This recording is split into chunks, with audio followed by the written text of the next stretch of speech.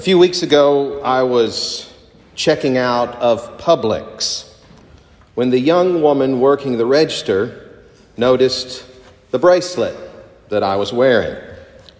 She glanced up at me, and before I knew it, she said, "Wow, I like your bracelet. What kind of stones do they have?" I looked up at her, a bit surprised, and I said, "Well, I'm not really sure what kind of stones they are, but they're meant to look like skulls." Now, after I'd realized what I said, I could almost see her beginning to think about skulls and wonder if this middle-aged man wearing skulls around his wrist and standing behind the plexiglass of her checkout line might be a secret fan of Norwegian death heavy metal rock music, or maybe some kind of dark Halloween horror fan.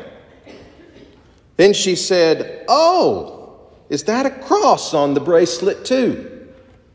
To that, I glanced down at the bracelet I wear, made for me by the Daughters of St. Paul, and I said, "Yes, the bracelet was actually made by some Roman Catholic nuns up in Massachusetts." Well, that had done it. Just enough information shared to really confuse this innocent Publix employee. So all she really had left to do was ask the big question, which she did instantly. What does all that mean? At this point, I certainly didn't expect a perfectly normal person to ever be able to figure out why a fairly normal-looking guy with short hair, no piercings, and no tattoos would be wearing a bracelet with black beads, ivory-colored skulls, and crosses on it, which were apparently made by nuns. And because I wasn't fully prepared in that moment in Publix after I'd collected milk and bread and everything my wife had told me to give an easy-to-understand answer, I just blurted out the first thing that was in my mind at that moment. I said, "Well, the bracelet was actually made for me to wear to remind me every time I look at it that one day I'm going to die." And with that, the sweet, inquisitive cashier just looked at me with an even more confused look and said, "Your total comes to $54.80, sir. Do you have any coupons?" Yes. I just smiled. I ran my card through the machine as quickly as I could. I took my receipt and I pushed my cart through the door and onto the sidewalk. I think I heard her say with a very confused voice as I rolled towards the door, "You have a nice day." Now, I suppose if I'd not had a line of folks standing behind me waiting to get their bread and milk paid for so they could go home, I might have been able to think of a better way to explain something about the Christian idea of memento mori, which is why, as I'm sure many of you know, I wear this strange bracelet in the first place, though I'm quite confident throwing Latin at her would have only made it a little bit worse. The truth is, I really do wear this bracelet almost every day to remind me that I am a human being, and any day now something could happen and I could die. I don't really want that to be soon. I'd be very happy for it to be another 46 years from now, but regardless of when, it will eventually happen to me. And the truth is, as much as many of us do not ever want to think about our death, it is a simple fact for us all. Death is imminent for all of us from the moment we come into this world. We are born, we live our lives, and then we die.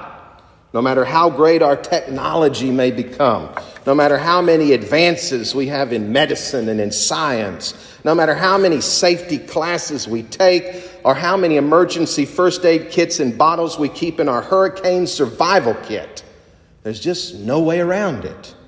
One of these days, unless Jesus comes back beforehand, we will all die. Of course, had I said that to the cashier in Publix, it certainly would not have helped. She'd probably just think what many of you might be thinking right now, that you'd have to be just a little bit morbid to want to remind yourself of your impending death by wearing a bracelet with skulls on it. But that's just it. Christians for centuries never remember their impending death because they're morbid or they're morose. We remember our death because we know death does not ultimately win its ever-present battle against us.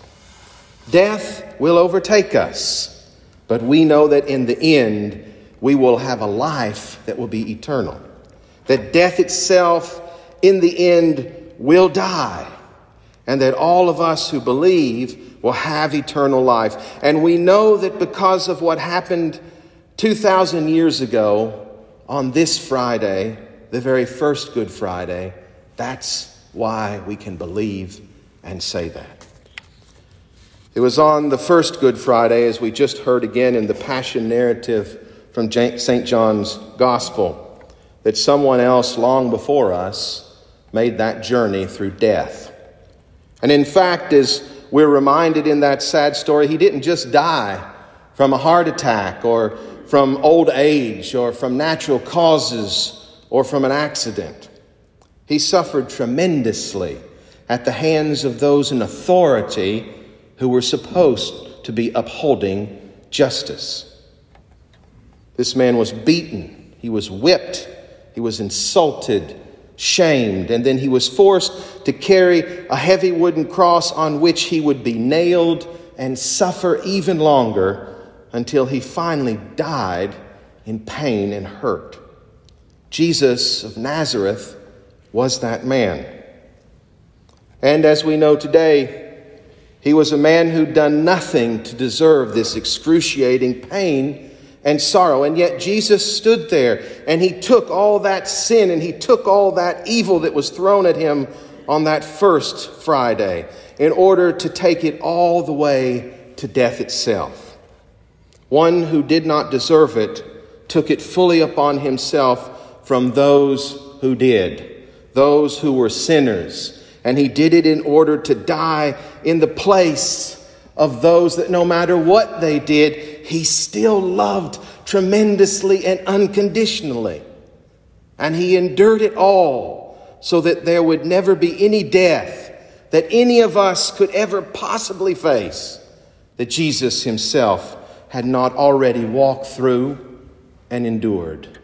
No death that Jesus has not touched already. Certainly on that first Friday when darkness fell across the sky and the veil of the inside the temple was torn in half, evil, sin, and death thought they'd won the day. The God-man, Jesus Christ, was dead on that cross.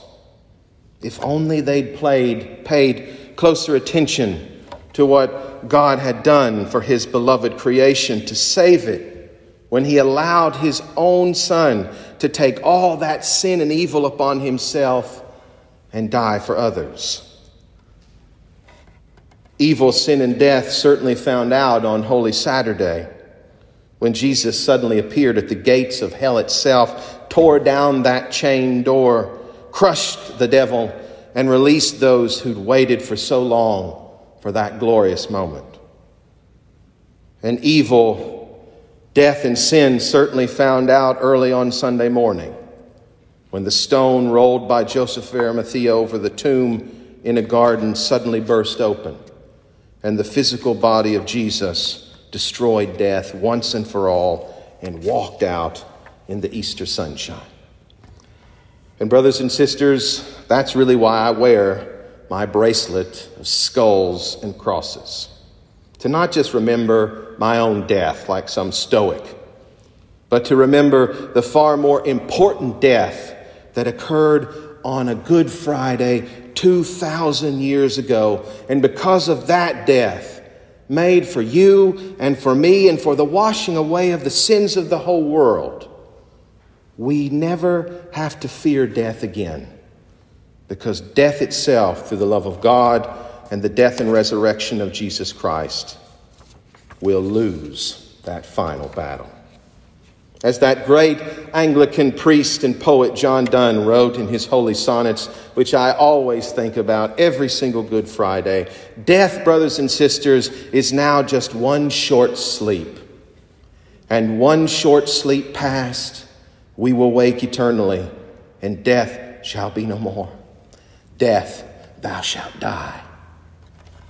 I wished I'd had the time to tell that story, that sweet little cashier at Publix who made the mistake of asking me about my strange bracelet.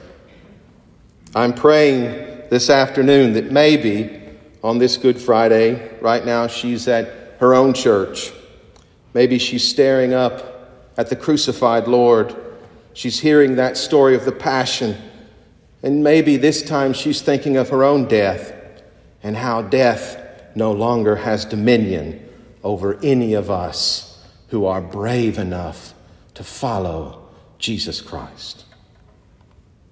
Hear again what the writer of the epistle to the Hebrews proclaims for all of us on Good Friday.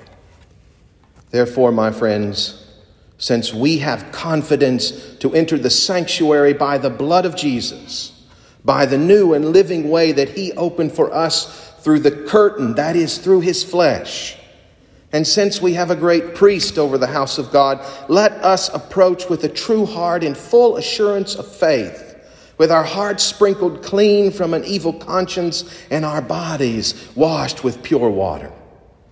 Let us hold fast to the confession of our hope without wavering, for he who has promised is faithful.